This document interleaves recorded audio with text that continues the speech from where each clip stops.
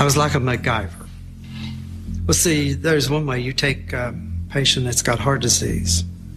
You can take the spinal fluid and drain enough of the spinal fluid to cause them to have a heart attack. But with the cyanide, that was a quick death.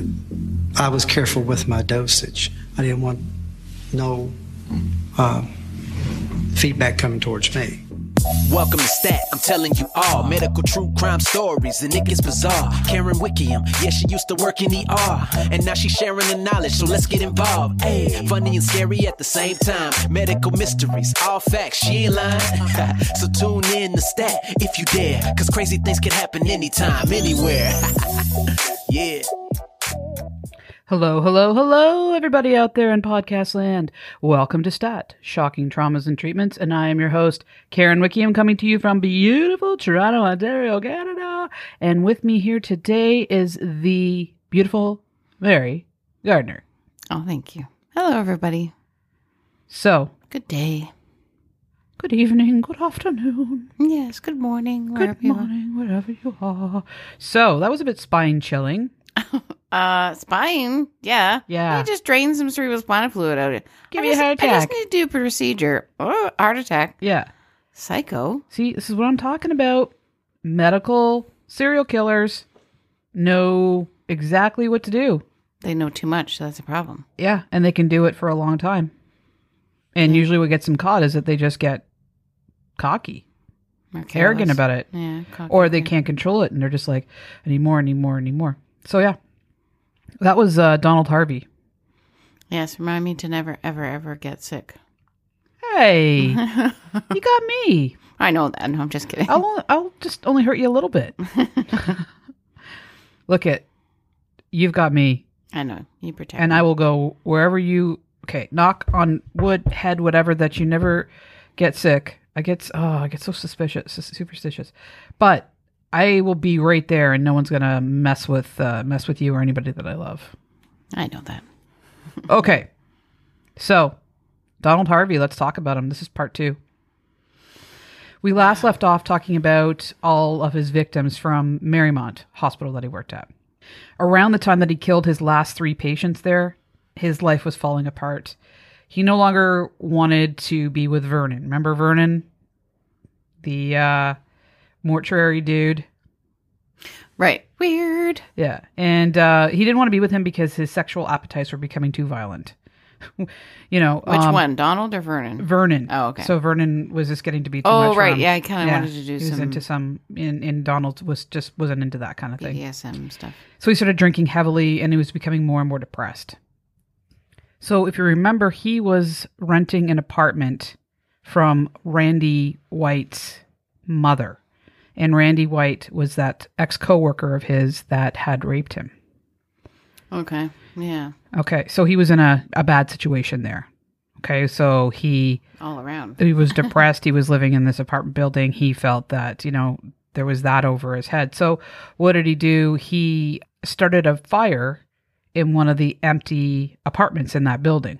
It was a suicide attempt because he was hoping to die by asphyxiation. But instead, he was found and the fire was put out. He was charged with arson and had to pay a $50 fine.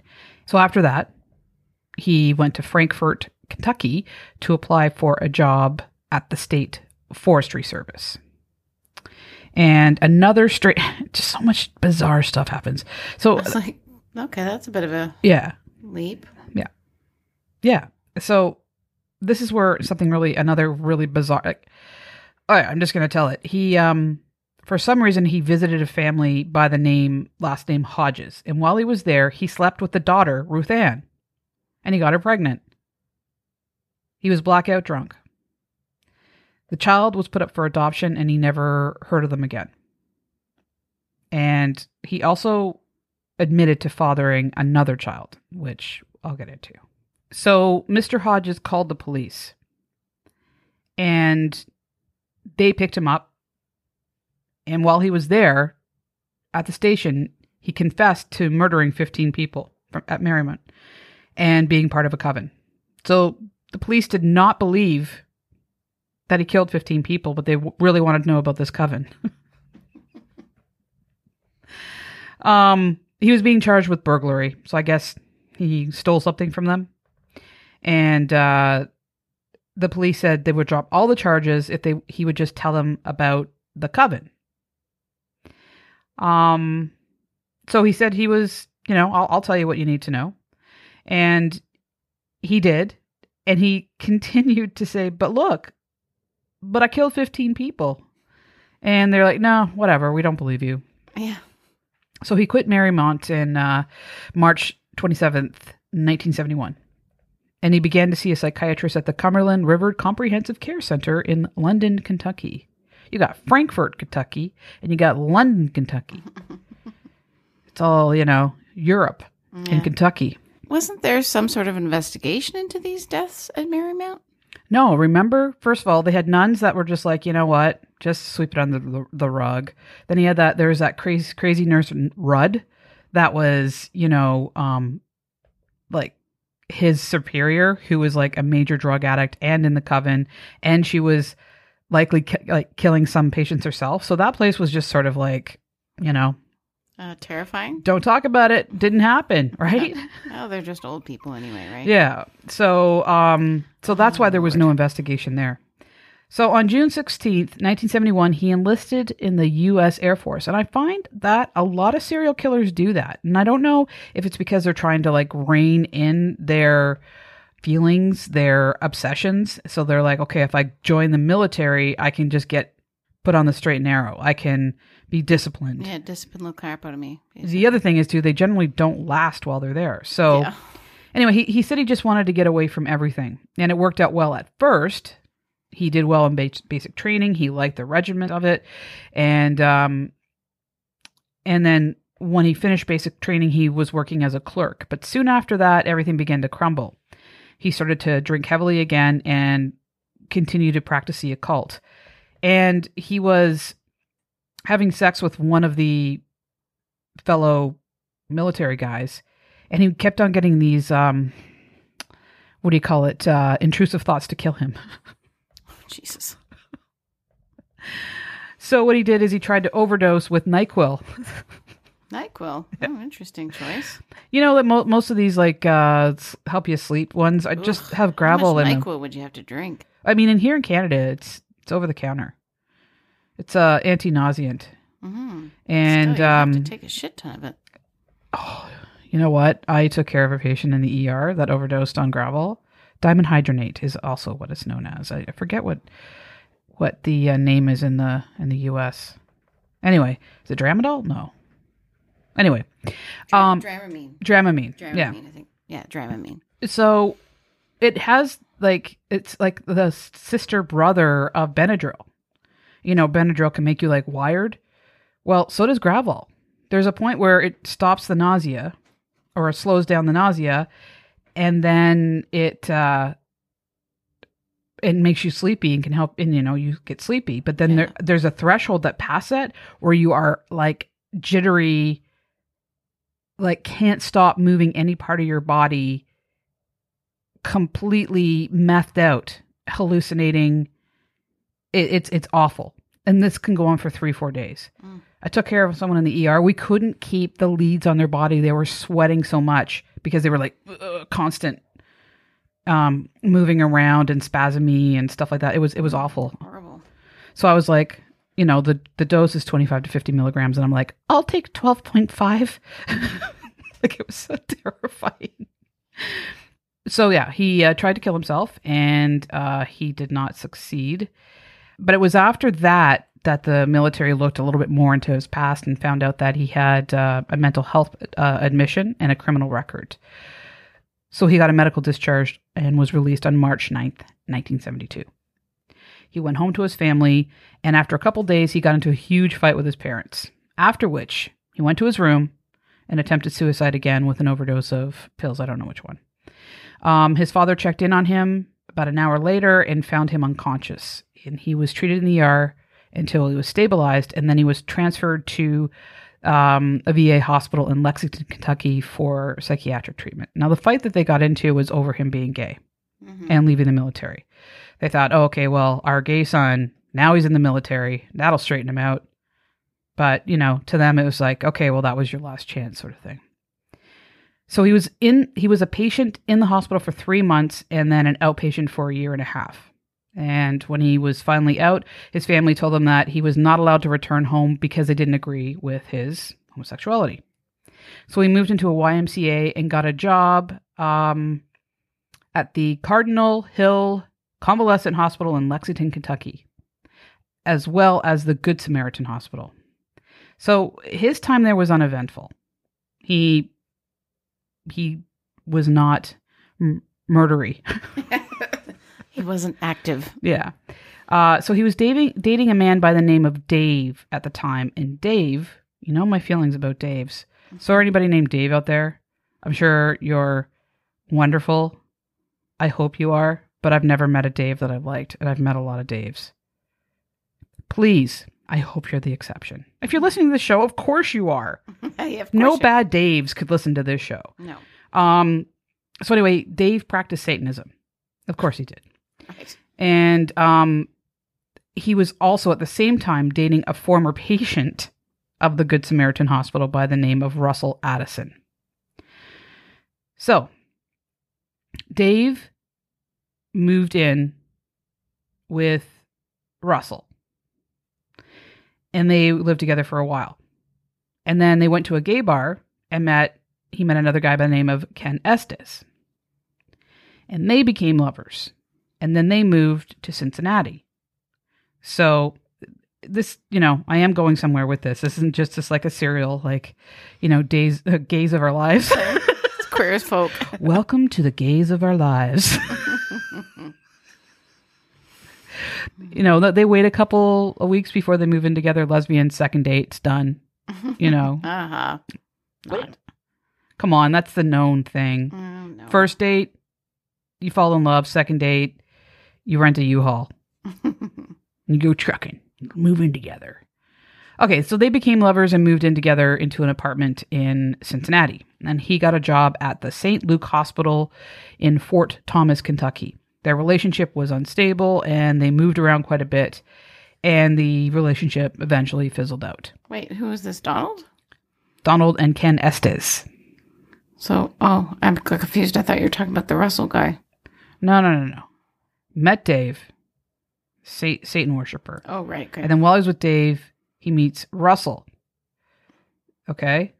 They have a relationship, move in together. Then that fizzles. Then he meets Ken Estes. Ah, gotcha. They become lovers and then move into an apartment in Cincinnati. Okay. Sorry. It's okay. Then he got a job at St. Luke's Hospital in Fort Thomas, Kentucky. Now, like I said, their relationship was unstable. It fizzled out. And as it dissolved, Harvey was studying Satanism. And he wanted to become a member of the coven that his former lover, Dave, was still a member of. Okay? Okay. In June 1977, he was initiated into the coven.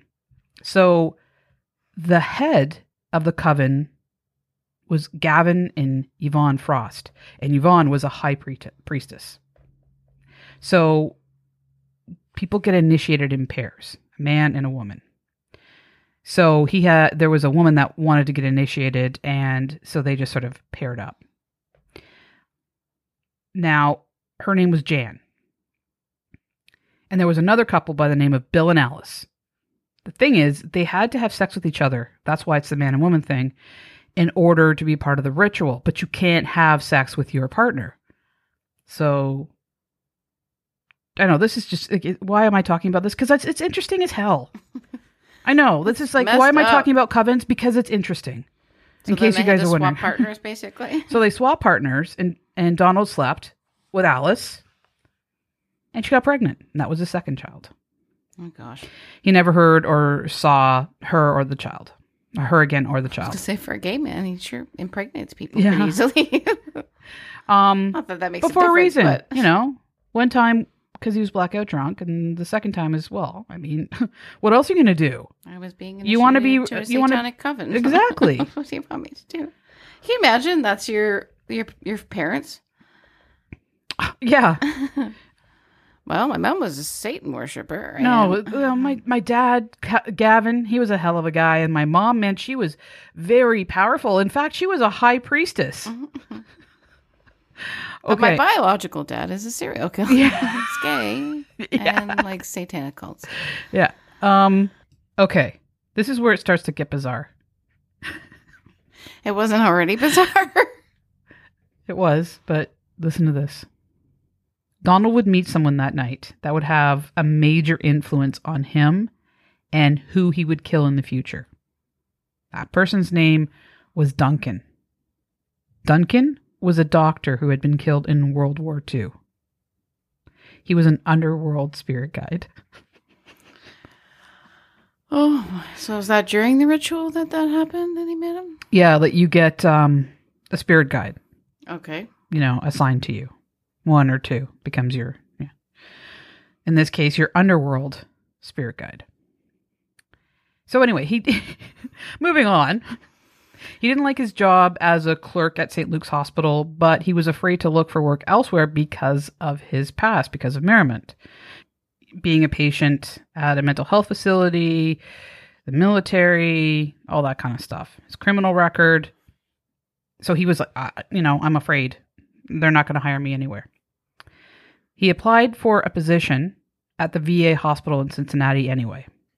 And like many other stories we've talked about with hospitals and medical-related service jobs, that they require very little information from the past employer.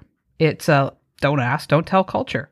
They don't want any lawsuits or bad press. So pretty much what they ask is, if you tell your prospective employer that I worked there for 1.5 years and I was a janitor, they'll call and say, yep, he was here for 1.5 years and he was a janitor. Why did he leave? Personal reasons. And that's it. So short of killing somebody. Well, and this was the 70s in the States, right? Yeah, it still happens though. Only because I've done a lot of reading about more new cases where it's like, well, how did that person get hired again? And it's come up. I don't have any direct experience, but I heard the horror stories of it. Anyway, okay. So like I said, all they wanted to do is confirm his dates, his position, and his reason for living, which was personal. The real obstacle was getting a release from the governor so that he could work at a VA hospital, not another hospital, because he was actually treated at a VA hospital as a psychiatric patient. And he got it. So he got hired at that job. So he began working at the Cincinnati VA hospital in September 1975, and his job title was critical care janitor. He worked in an area that the staff called Death Alley, which was a floor where patients were critically ill and they were expected to die. The patients required total care, and many had dementia, injuries that they could not recover from, end-stage deadly diseases like cancer. Most were in pain, and some were in excruciating pain. At the time, he was a janitor, so he didn't do any direct patient care. But because of that, wouldn't be unusual for him to be anywhere at any given time, cleaning, right? Mm-hmm. So he did have access to all the patients' rooms. And his first victim in many years was Joseph Harris. He was 40 years old. He had cirrhosis of the liver. He was in a ton of pain, on oxygen. And what did he do? His old thing of decreasing his oxygen flow so that he, didn't get enough oxygen and died of a heart attack or respiratory arrest. And there had been 5 years since his last victim. So he'd gone 5 years in between. And again, you see that happen with serial killers. They often have a break. But he was like a junkie. And once he killed Joseph Harris, his desire to kill was fierce. He confessed to killing 4 more men after Joseph Harris, but he didn't really remember the details. And this was James Twitty, James Ritter, Harry Rhodes, and Sterling Moore. I like to list every person whose name I can find, just so that at least their name is recognized in this podcast, because again, you often hear all about the killer, but not about the victims. So while working at the VA hospital, he joined a neo-Nazi group called the National Socialist Party. He was very interested in Hitler and the Holocaust. So he would attend highly secretive meetings in the leader of the group's basement. No one knew each other's names. They all had aliases, and his was Frederick Lampstadt because he felt it sounded like a very good German name. He also concealed his homosexuality from them because he probably would have been beaten within an inch of his life. He stated that while he was in this group that he had actually met David Duke, the Grand Wizard of the KKK. Yeah, that's something to brag about, right? So he handed out flyers and spray painted horrible and hateful derogatory words and sayings on Jewish-owned businesses and temples. And he said that he had attained the rank of major. Oh, sick fucker. So what are your hobbies, Donald? Well, Satanism, Nazism. Nazism, yeah. White supremacy. I dabbled in serial killing a little bit. So by the time he started working at the VA hospital, he was very promiscuous, having unprotected sexual encounters while the AIDS epidemic was raging on. He was lucky that he didn't get it. Right. You know, what we know now isn't the same of what we knew then. Right. And it was when it really was killing people and people were dying, that it became really scary. Yeah. Right. I was like, oh shit. And of course it was always, it's gay men that cause this. Yes, they brought it. Which is, they brought it upon themselves. Was unprotected sex that caused the transmission and, IV drug use and things like that, sharing needles. But anyway. Okay, so he started dating a guy by the name of Doug Hill. Doug was another person that was part of that coven and that he did occult rituals with. Their relationship was tumultuous and it had become violent. Once, Doug tried to run Donald over with his car, and he got a pretty bad scrape on his leg. And Donald retaliated by lacing Doug's ice cream with arsenic. Doug ended up being treated in the ER. Messing with the wrong dude. Don't piss off Donnie. One of Donald's favorite gay bars was called the Golden Lion. It was there that he met Carl Howler, who had become his first serious boyfriend. Carl was a hairstylist with his own shop. He also owned his own small apartment building. And he was doing really well financially, and he was also an arrogant narcissist. So, ooh, look, it's Carl. He's got the money, he's got the style, and he's got the talk and the walk with the talk. I don't know where I'm going with this. Anyway, so, he was considered a catch. So they had an intense relationship, and after 6 weeks, Donald moved into Carl's apartment, into the small apartment building that he owned. That was on August 1st, 1980. They fell into sort of a domestic bliss, but it didn't last long. Two things were at play here. Carl was constantly cheating on Donald. That was one thing. And the second thing was his best friend, Diane Alexander, Carl's best friend. And she was constantly around, and Diane and Donald were jealous of each other. They just wanted the other one gone. So let's talk about the domestic bliss that ends with Carl.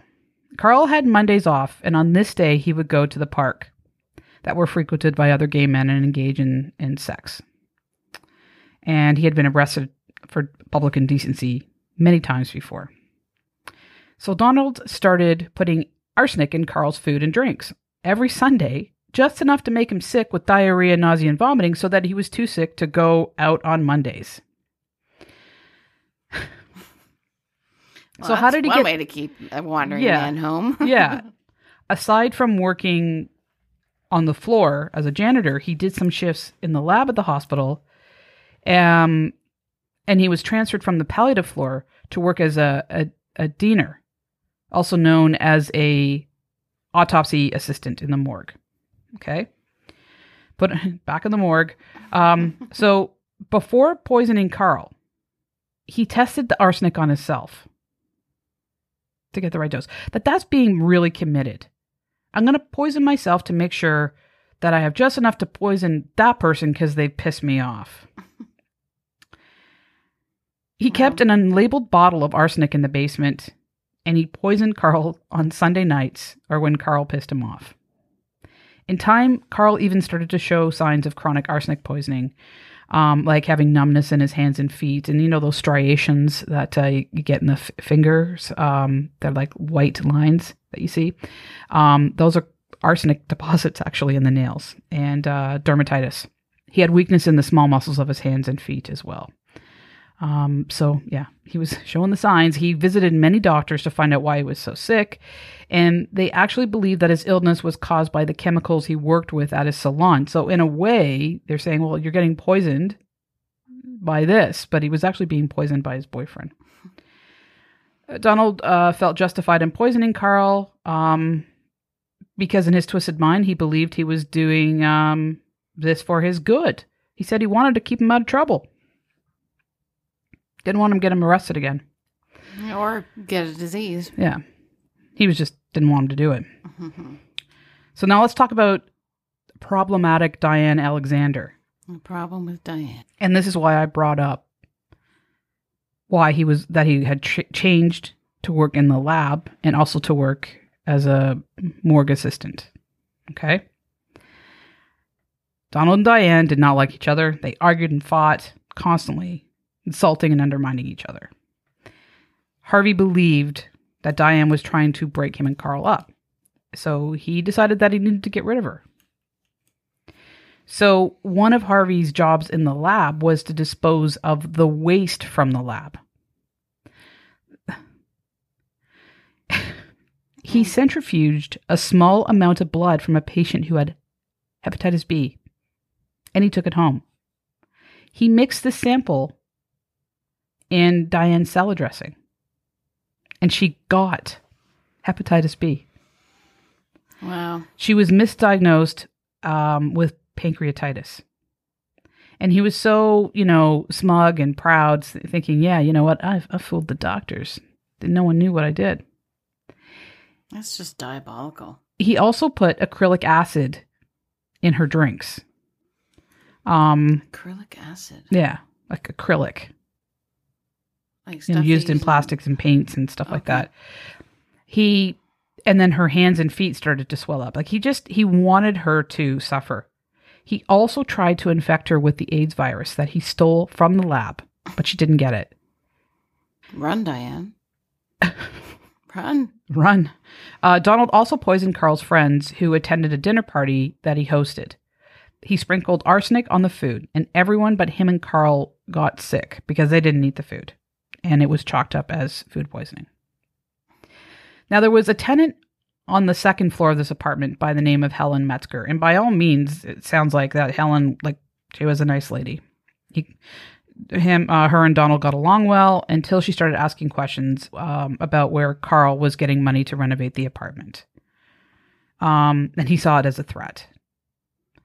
He brought her leftovers that were laced with arsenic.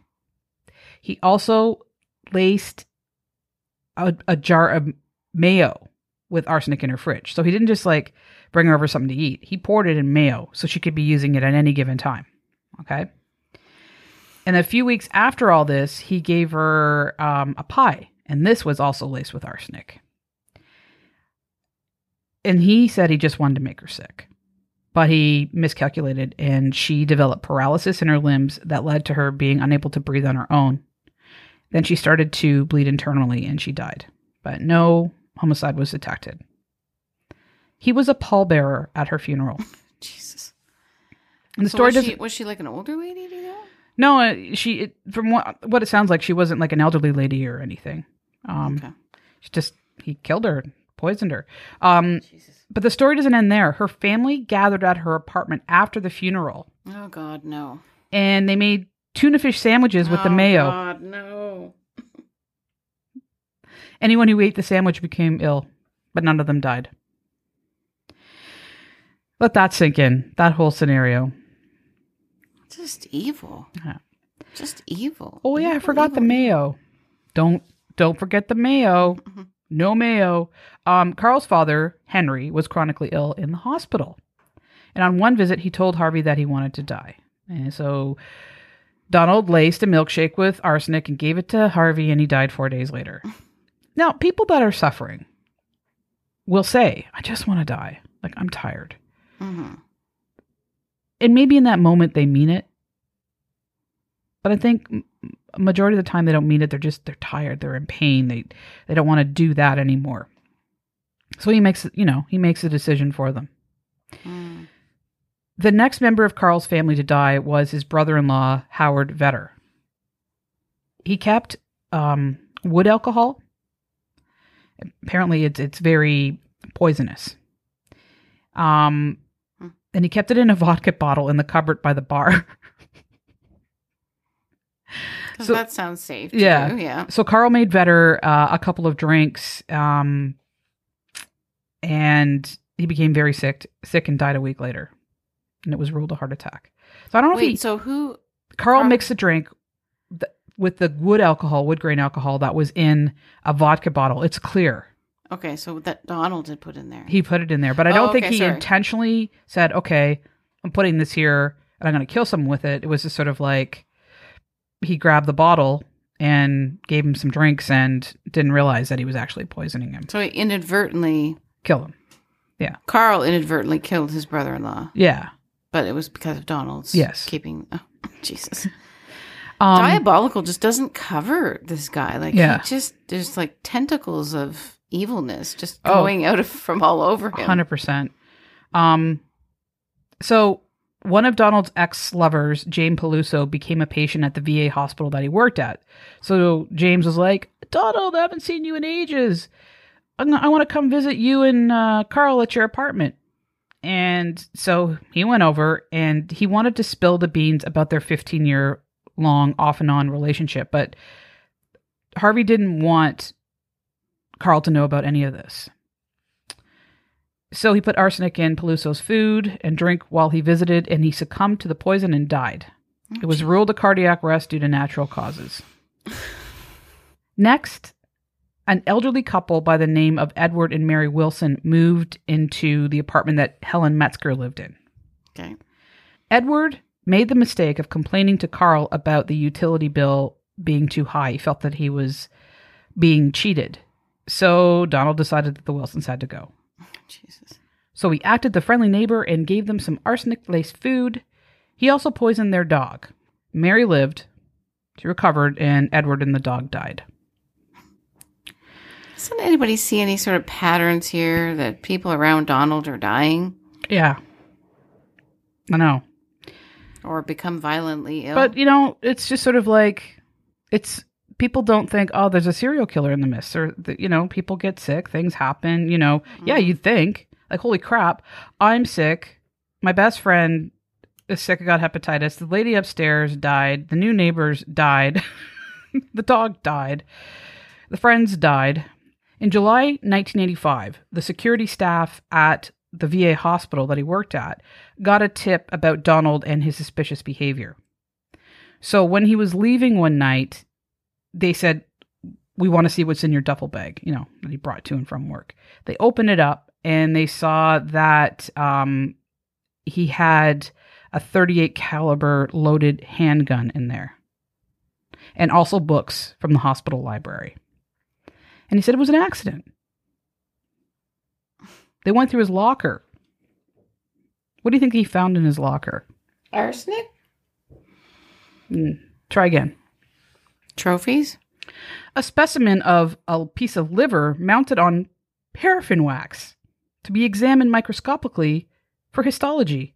He said he was taking it home to study it for a course he was enrolled in. Can you imagine opening up the lot? There's a human hunk of liver. Oh, sorry, Donald. God, my bad. Carry on. He had been stealing body parts for satanic rituals. He admitted to later. He was fired. Mm-hmm. But even though he was fired, he was able to easily get hired again as a nursing assistant at the Donald Drake Memorial Hospital in Cincinnati on December 5th, 1985. The same Don't Ask, Don't Tell. It was a state-funded long-term care hospital. And this would be the last hospital that he would work for. It would be his last job outside of prison. He would go on a manic, deranged killing spree, murdering at least 24 helpless victims. He started work on February 24th, 1986. After training, he was assigned to work on a long-term care unit that would be what we would call a palliative unit now. The patients were total care, end-stage Alzheimer's, dementia, comatose, terrible car accidents with traumatic brain injuries, end-stage cancer, severe disabilities. So it was, end of life care. Mm-hmm. He hated working there. He said he found it depressing. Mm-hmm. And he didn't see any point to these people being kept alive. So his first victim was Nathaniel Watson, 65 years old. He was semi-comatose, being fed by a G-tube in total care. For some reason, Harvey didn't like Watson and decided to kill him. During a shift in April, he entered the ward room where he shared with 3 other patients. He wet a plastic garbage bag and placed it over his face and pushed it up his nose and in his mouth down his throat.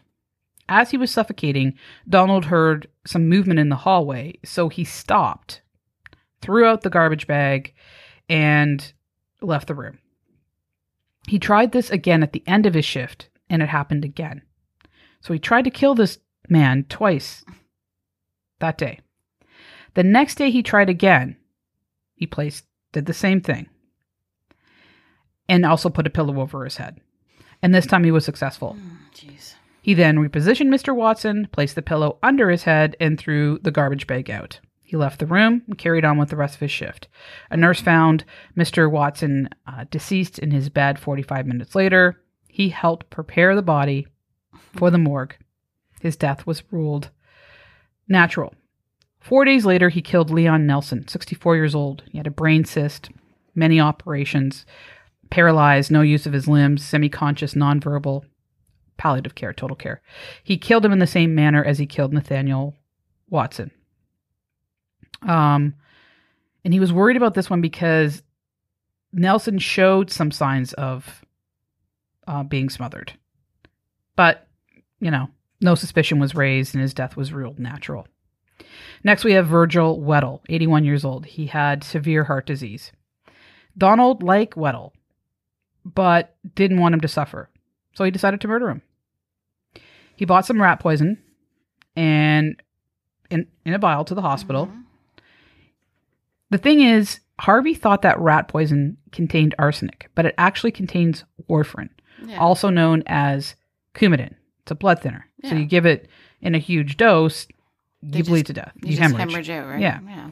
So he put some of the rat poisoning in his pistachio pudding and fed it to him. And within 10 minutes, he had difficulty breathing, collapsed, and died shortly thereafter, and it was ruled a heart attack. The next day, he killed Lawrence Bernidson, 60 years old. He had a stroke. He was there for rehab, and he did the same thing. Rat poison laced pudding. He got very ill. He was then transferred to a different part of the nursing home, and he died shortly thereafter. On May 2nd, 1986, he broke up with Carl. He had enough of his arrogance and cheating, and the murders really started to get out of control. Not that they weren't before, but he was like a runaway train. Now, I just want to mention... there were no autopsies done on these? Not up until this point. They weren't suspicious? No. Because they're palliative, right? They're expected to die. Okay? And they have so many comorbid conditions that anything could be considered a cause of death. Do you know what I mean? So during this murder spree, Donald was performing satanic rituals and consulting Duncan on which patients he should kill. That was the ghost spirit, right? Yeah. Mm-hmm. His underworld spirit guide. Right. He was also bringing home trophies from the patients, like cookies from a wake, and he ate them during one of the ceremonies. Body fluids, locks of hair, knitted booties, and a lap blanket. He was using these in rituals. Doris Nelly was 65 years old. She had lung cancer with mets to the brain. She was total care, and he put cyanide in her apple juice, and she died the next day. No autopsy. Edward Shribus, 60 years old, stroke, aphasia, arsenic in his soup, died days later. No autopsy. Willie Johnson, 59. He tried and failed to kill him 4 times with arsenic in his food, and he just gave up. June 29th, 1986, Robert Crockett, 80 years old, end-stage organic brain disease. He was total care, terrible bed sores and sepsis. He was on IV fluids and antibiotics, and he injected the cyanide into his IV. One of the nurses on duty found him, but because he was a DNR, they didn't do anything to resuscitate him, and he died shortly after. Wait, so found him like in the throes of dying? Yeah, kind of thing? Yeah, okay. Like respiratory arrest, cardiac, So, so Harvey helped prepare the body for the morgue. So he pulled the IVs and all the tubes.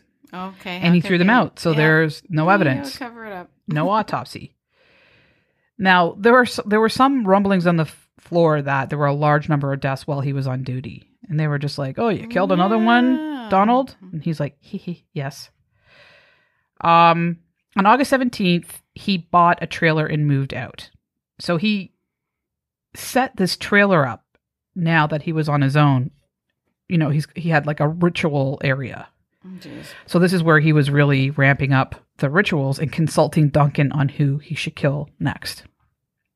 The next person he killed was Donald Barney, 61 years old. He was a victim of robbery. So he was robbed and beaten within an inch of his life. Oh, he had a major head injury, and he was, he had, G-tube, IVs, trach, all those things. So he tried something new. He injected the cyanide into his feeding tube, but he also decided to inject it in his buttock. He died within 5 minutes, but the injection site had turned black. So this is one of the things that he experienced or was dabbling in, and he saw, holy crap, it left a big black mark there. But because he was so covered in bed sores, it went unnoticed. They just figured it was a part of that. So no autopsy, ruled out as sepsis. James Wood, 60s, stroke, dementia, G-tube, trach, put cyanide in the G-tube. He was found by the nurse alive, but he didn't have a DNR. He was sent to the ER, resuscitated, but died a few days later. Next was Ernest Frey, 80, Alzheimer's, G-tube. And here's the thing. He was sort of friends with this man. And he just ended up being admitted to the hospital for chronic, care. So he felt sorry for him because he was his friend. Yeah, I was going to say, was that like an angel of death kind of thing or something? But there's nothing like there's no way of escaping Donald Harvey if he got in his head. He could do it because he didn't like you. He could do it because he liked you. Right. Like, yeah. Wanted to end his suffering. He could do it because Duncan told him so. I mean, it was, so there was no autopsy. And by this point, he's getting really cocky. He's feeling invincible, that no one can touch him. The next person he killed was Milton Cantor. He was 85 years old. He had a stroke, but he was alert and oriented. And he was able to talk. And him and Donald got along really well. They talked baseball, all that kind of thing. He liked this guy. But he didn't like his wife, Goldie. He thought she was a pain in the ass. So because of this, he decided that he had to kill him because his wife was too much of a pain in the ass and it was causing him problems. And he's sick too. I mean, he just threw that, angel of mercy thing at the last minute. And so he fed him through the G-tube and he died. It was cyanide. And of course he threw out the G-tube and all that kind of stuff after. Because he was preparing the body for the morgue, yep. Which he does. Roger Evans. Oh, convenient. Yeah.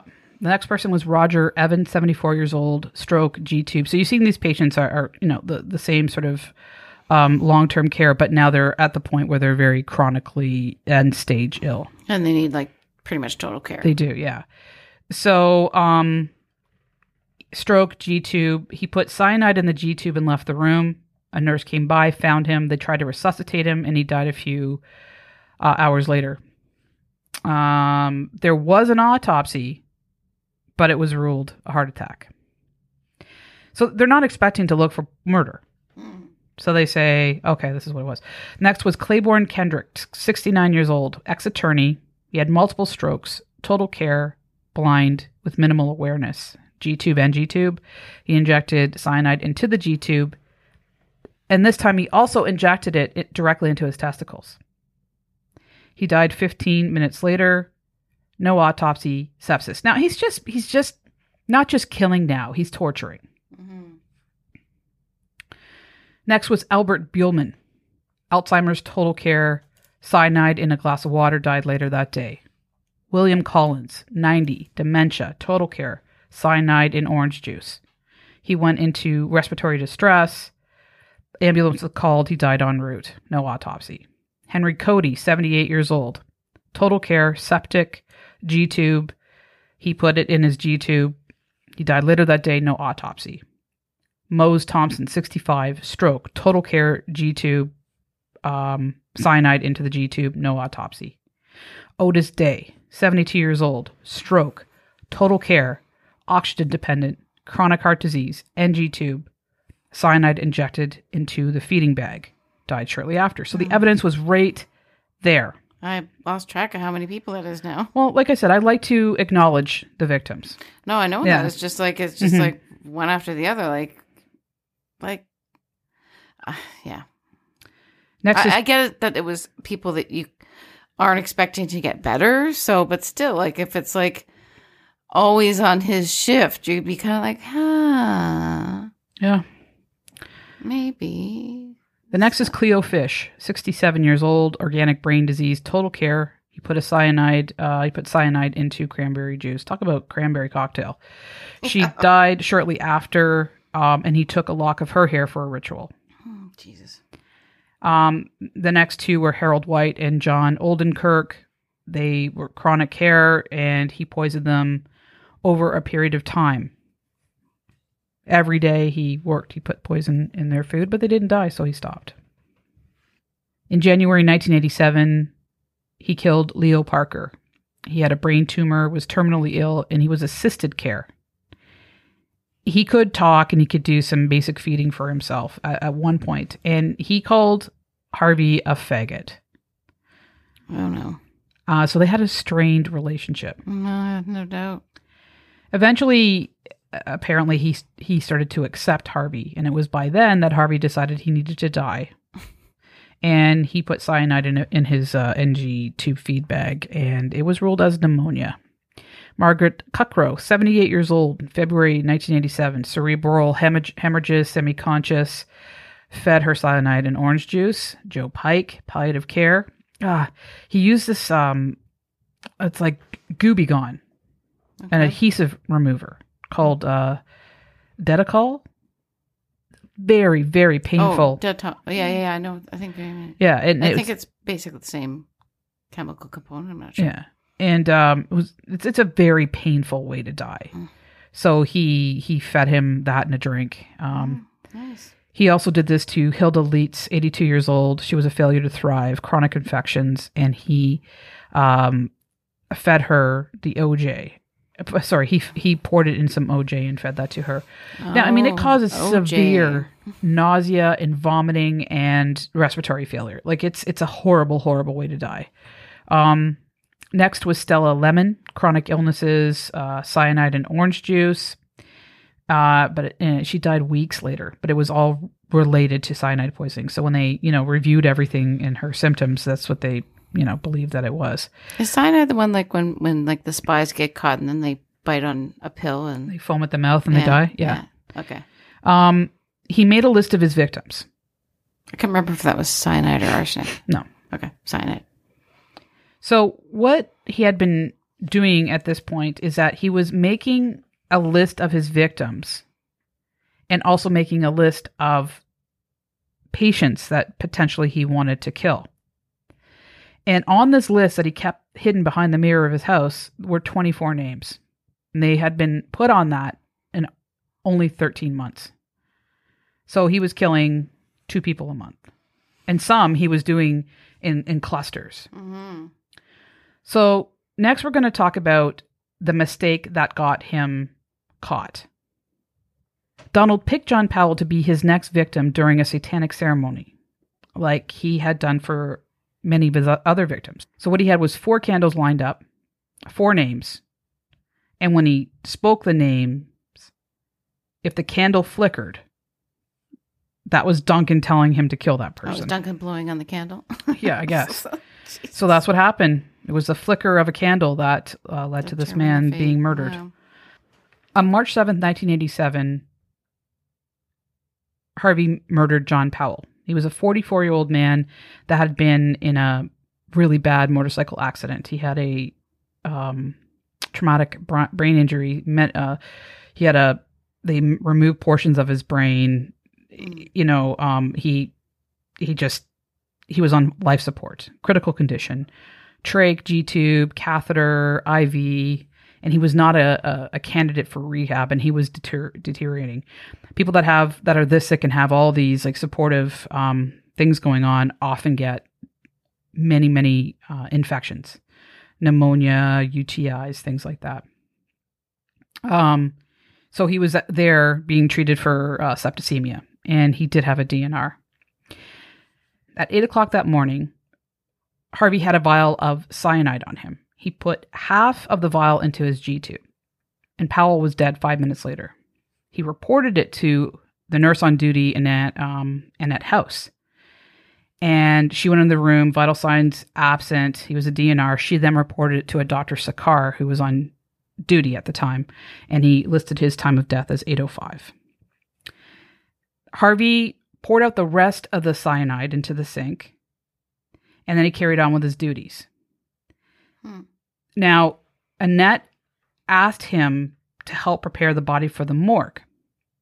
So then he removed all the supportive equipment, the cannulas, the tubes, and he threw them into the garbage. The thing is, an autopsy had to be performed because this was considered like an insurance case, you know.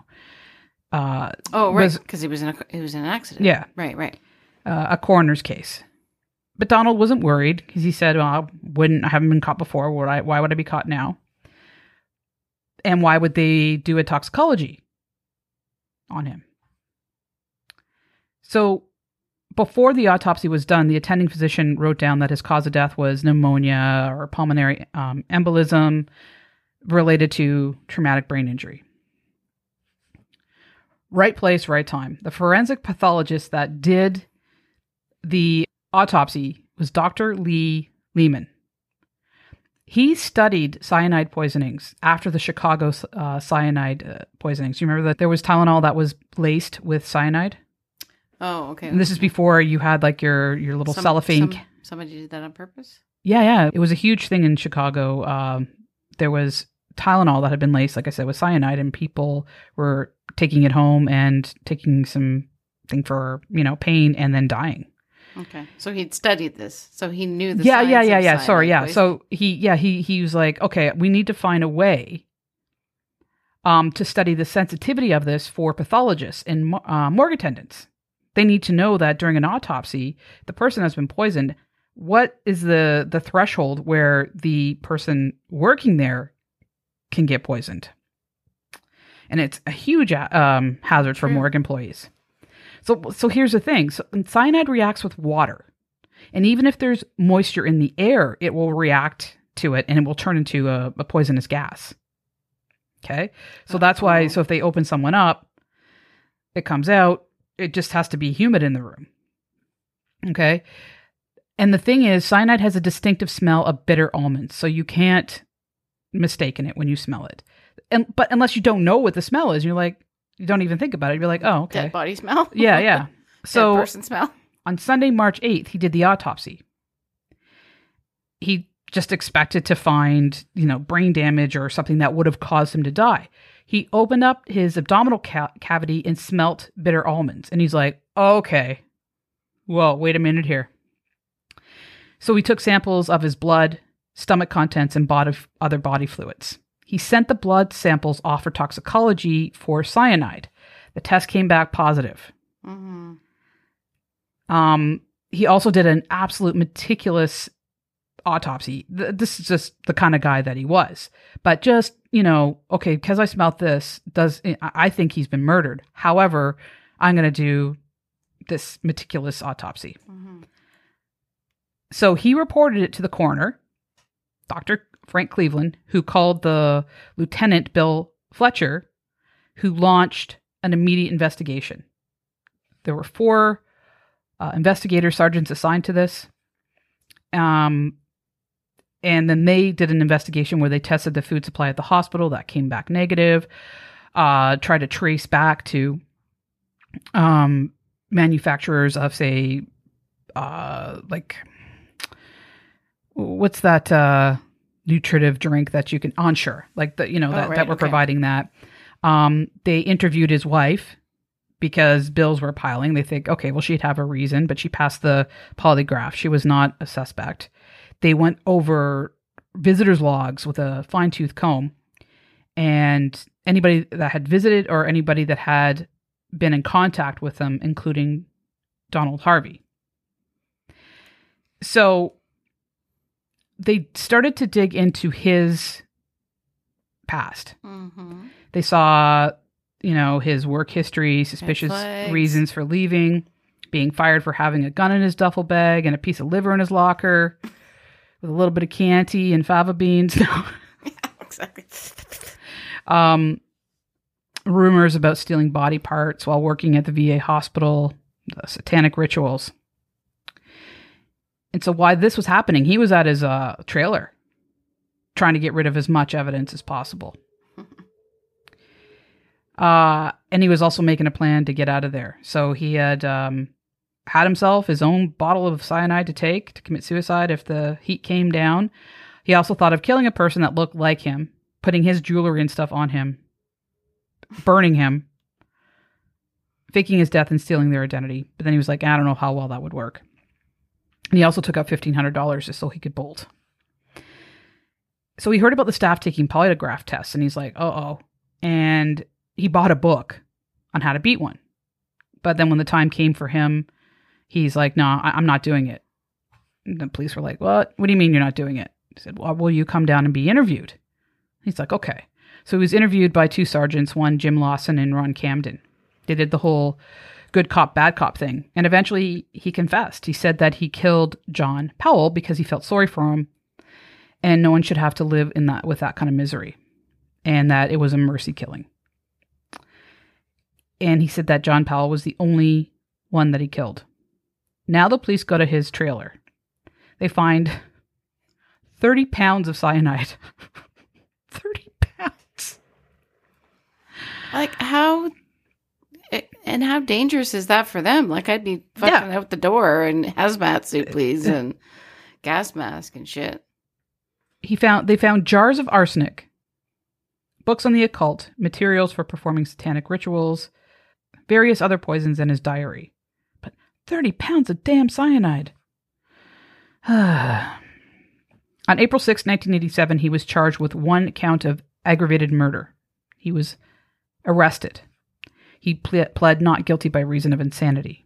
And his attorney was William Whalen. He actually wrote a book, one of the ones that I used to research, called Defending Donald Harvey. He was held on $200,000 bail. That's a pretty significant amount. For then, yeah. I was a bit confused by the title of that book when you were reading it. I was like, defending? Why would you defend this guy? But he meant like he was his actual attorney defending, like how it was to defend somebody who was so nutso. Mm-hmm. So he had a competency hearing, and the Dr. Schmidt-Gosling and clinical psychologist Roger Fisher said that he was depressed but sane. He could not plead insanity because he could tell right from wrong. He was not psychotic. Oh, no. This guy totally knew what he was doing. Of course he did. Now, there was a news frenzy. Reporters from everywhere were all over this. But they weren't investigating it. They were just reporting it. Except for an investigative journalist by the name of Pat Menarson. And he became quite famous because of this case. He was an investigative journalist, but at this point he was mostly, he was an anchor. And he thought, you know what, there is more to this than meets the eye here. And he wanted to conduct his own investigation. So he just got permission and started digging into it. So 4 days after the initial reports, he received an anonymous phone call from a woman, presumably a nurse that worked at the Drake Memorial Hospital. And she gave him a list of potential victims of Donald Harvey's. And the next day, the woman called again with 2 other women. So in fact, they were nurses, the 3 of them, and they were able to provide more names. Now, these women tried to report it to their supervisor, and they just completely dismissed it and told them to keep their mouth shut. So this was nurses probably that saw this pattern. Yes. Of people always dying when he was on exactly. shift. Yeah. And so, but the nurses feared losing their jobs and maybe getting sued, so they wanted to stay anonymous. But it wasn't evidence. It was just hearsay. He got copies of the death certificates, but they were useless because they were all listed as natural causes. The nurses contacted him a 3rd time, and this time there was 5 of them. And they gave him a list of 33 victims, possible victims. He obtained the death certificates of all 33, but still they were all listed as natural death. And he was super frustrated. Like, it's obvious this guy's doing it. So what he did is he took all the dates, all the deaths, and cross-referenced them to staff working. Donald came up on pretty much every single one, except for maybe he worked the next day. Like he had poisoned the person the night before, they died the next day, that kind of thing. But he was all around this and in this. And this was pretty solid circumstantial evidence. So he went to Donald's lawyer, William Whalen, and he told him. And Whalen's like, he is kind of, irritated by this. He said, the hospital reports and the police reports say nothing of this. But it was bugging him. And so... Even though he was his attorney. He's just like, what's the harm? I'm just going to ask him. So he flat out asked Harvey if he killed anybody else. And he said, yeah. So he was expecting him to say, like, maybe 2 or 3 more murders. Well, he was absolutely shocked. Like, he was floored because Harvey said to him that he had killed around 70. Jesus. Well, I mean, and he realizes that his client is... Sorry, go ahead. Sorry. I was just going to say, at this point, I mean, they pretty much have him dead to rights with Powell's murder, right? Yeah. Yeah, well, he's confessed to it. Well, and plus the autopsy and the cyanide, like it was like... Yeah, and they found it in his house. Like, right. Yeah, it all, like for... Yeah. Like he was going away for that. Going away for one, you may as well go. Yeah. He's like, yeah. So he's like, okay, so this is not an angel of death. Or angel of mercy here. Yeah, no. I have a serial killer now. So you go from like, this is an angel of mercy. This is how we're going to angle it. And it's like, oh, fuck. I have a sociopath. He's a serial killer. So now he had to figure out how he was going to keep his client off of death row. The evidence was mounting. It was just, there was no getting away from it. So they decided to offer the prosecutor a plea deal. And so the prosecutor, Art Ney, was open to discussion. He said, okay, tell me what you've got. And he accepted the plea deal with one condition and one condition only. He's like, you have to recount all your murders in full detail, telling 100% of the truth, or it's off the table. You're getting the electric chair. And Whalen said that to Harvey, like, no, don't fuck around and find out on this one. Just do it. Because at this point, it's a matter of whether you're going to live or die. So he did. He and everything they checked and cross-referenced, as far as they could tell, was he was telling the truth. I wondered if they exhumed any bodies. No, they didn't. Okay. So, but that's why all those names I read, the only reason I know any of those, the details on those, because this is the stuff he wrote down and said he did. So that's another reason why I wanted to read off who they were, because those were like basically verbatim facts from Harvey himself. So on August 18th, 1987, Donald Harvey pled guilty to 1 count of felonious assault, 4 counts of attempted murder, 36 counts of aggravated murder. He got 3 20 years to life sentences. I don't know why only 3. Whatever. I guess a lot of times they say it's redundant after that because he's going away for life anyway, right? And he was fined $270,000. So that was for in Cincinnati. So now they moved to Hamilton County. In 1988, he was indicted for 3 more murders and got 20 years to life for all 3, and 3 attempted murders, and he got 10 to 25 for 3. Then on September 6, 1988, he agreed to confess to his murders at Marymount Hospital. And he confessed them on tape. He confessed to 13 murders. He was only convicted of 9 because they could only prove 9. And he got life imprisonment for each. And it was believed that in total that he killed 87 people over 17 years. 87 people. And I'm sure it was more. Yeah. But 87 people. And he was able to do it for 17 years. He started to murder at 18. Yeah. Wait, did he? So his whole career, except for like a 5-year period in between. So even take that away. So over 12 years, he murdered 87 people. That's if, in fact, he did stop. Did he? I'm wondering if he admitted to the neighbors and shit like that. Well, the only reason we know about the other things is because he confessed to it. Oh, okay. So everything we've learned, he just readily confessed to everything. Yeah. So it wasn't just people in the hospital. No, friends, family, you name it. On March 28th, 2017, an unarmed person entered Donald's cell and beat him nearly to death. And he died 2 days later from the injuries at 67 years old. And there you have it. Wow. That's crazy. It's quite the little road trip I took you on, huh? Lots of twists and turns. Lots of cyanide. Shit, 30 pounds? It's just this story got more and more bizarre. Mm-hmm. There must be some movies or series and stuff about him as well, too, right? Oh, yeah. One of the clips I gave before, John Douglas, remember, he's like the father of behavioral science at the FBI. Okay. Father of, finding serial killers and stuff like that. He was one of the ones that actually came up with the term serial killer. He had his own show for a while, and he had interviewed different murderers, and he had interviewed Donald Harvey. I think I put the interview in the links in my show notes, but I'll put it there again. Okay. If not. So him, and then there's all, it was a show where they showcased 2 people. So you can find a few things here and there from him. And there's a ton of articles, books, that kind of stuff. So again, I list those in the show notes, the stuff that I used to research to do this episode. So I'm just thinking about his parents. They were like, "You can't come back in this house because we don't approve of your homosexuality." Well, maybe you should have disapproved of his homicidal mania. Maybe you should have disapproved of him being raped from 4 years old on. Yeah, and completely ignoring him and dropping him on his head when he was an infant and not taking him to get treatment. I mean, he was kind of, I don't want to say doomed, but, he didn't start, it started off really bad from him for the very beginning.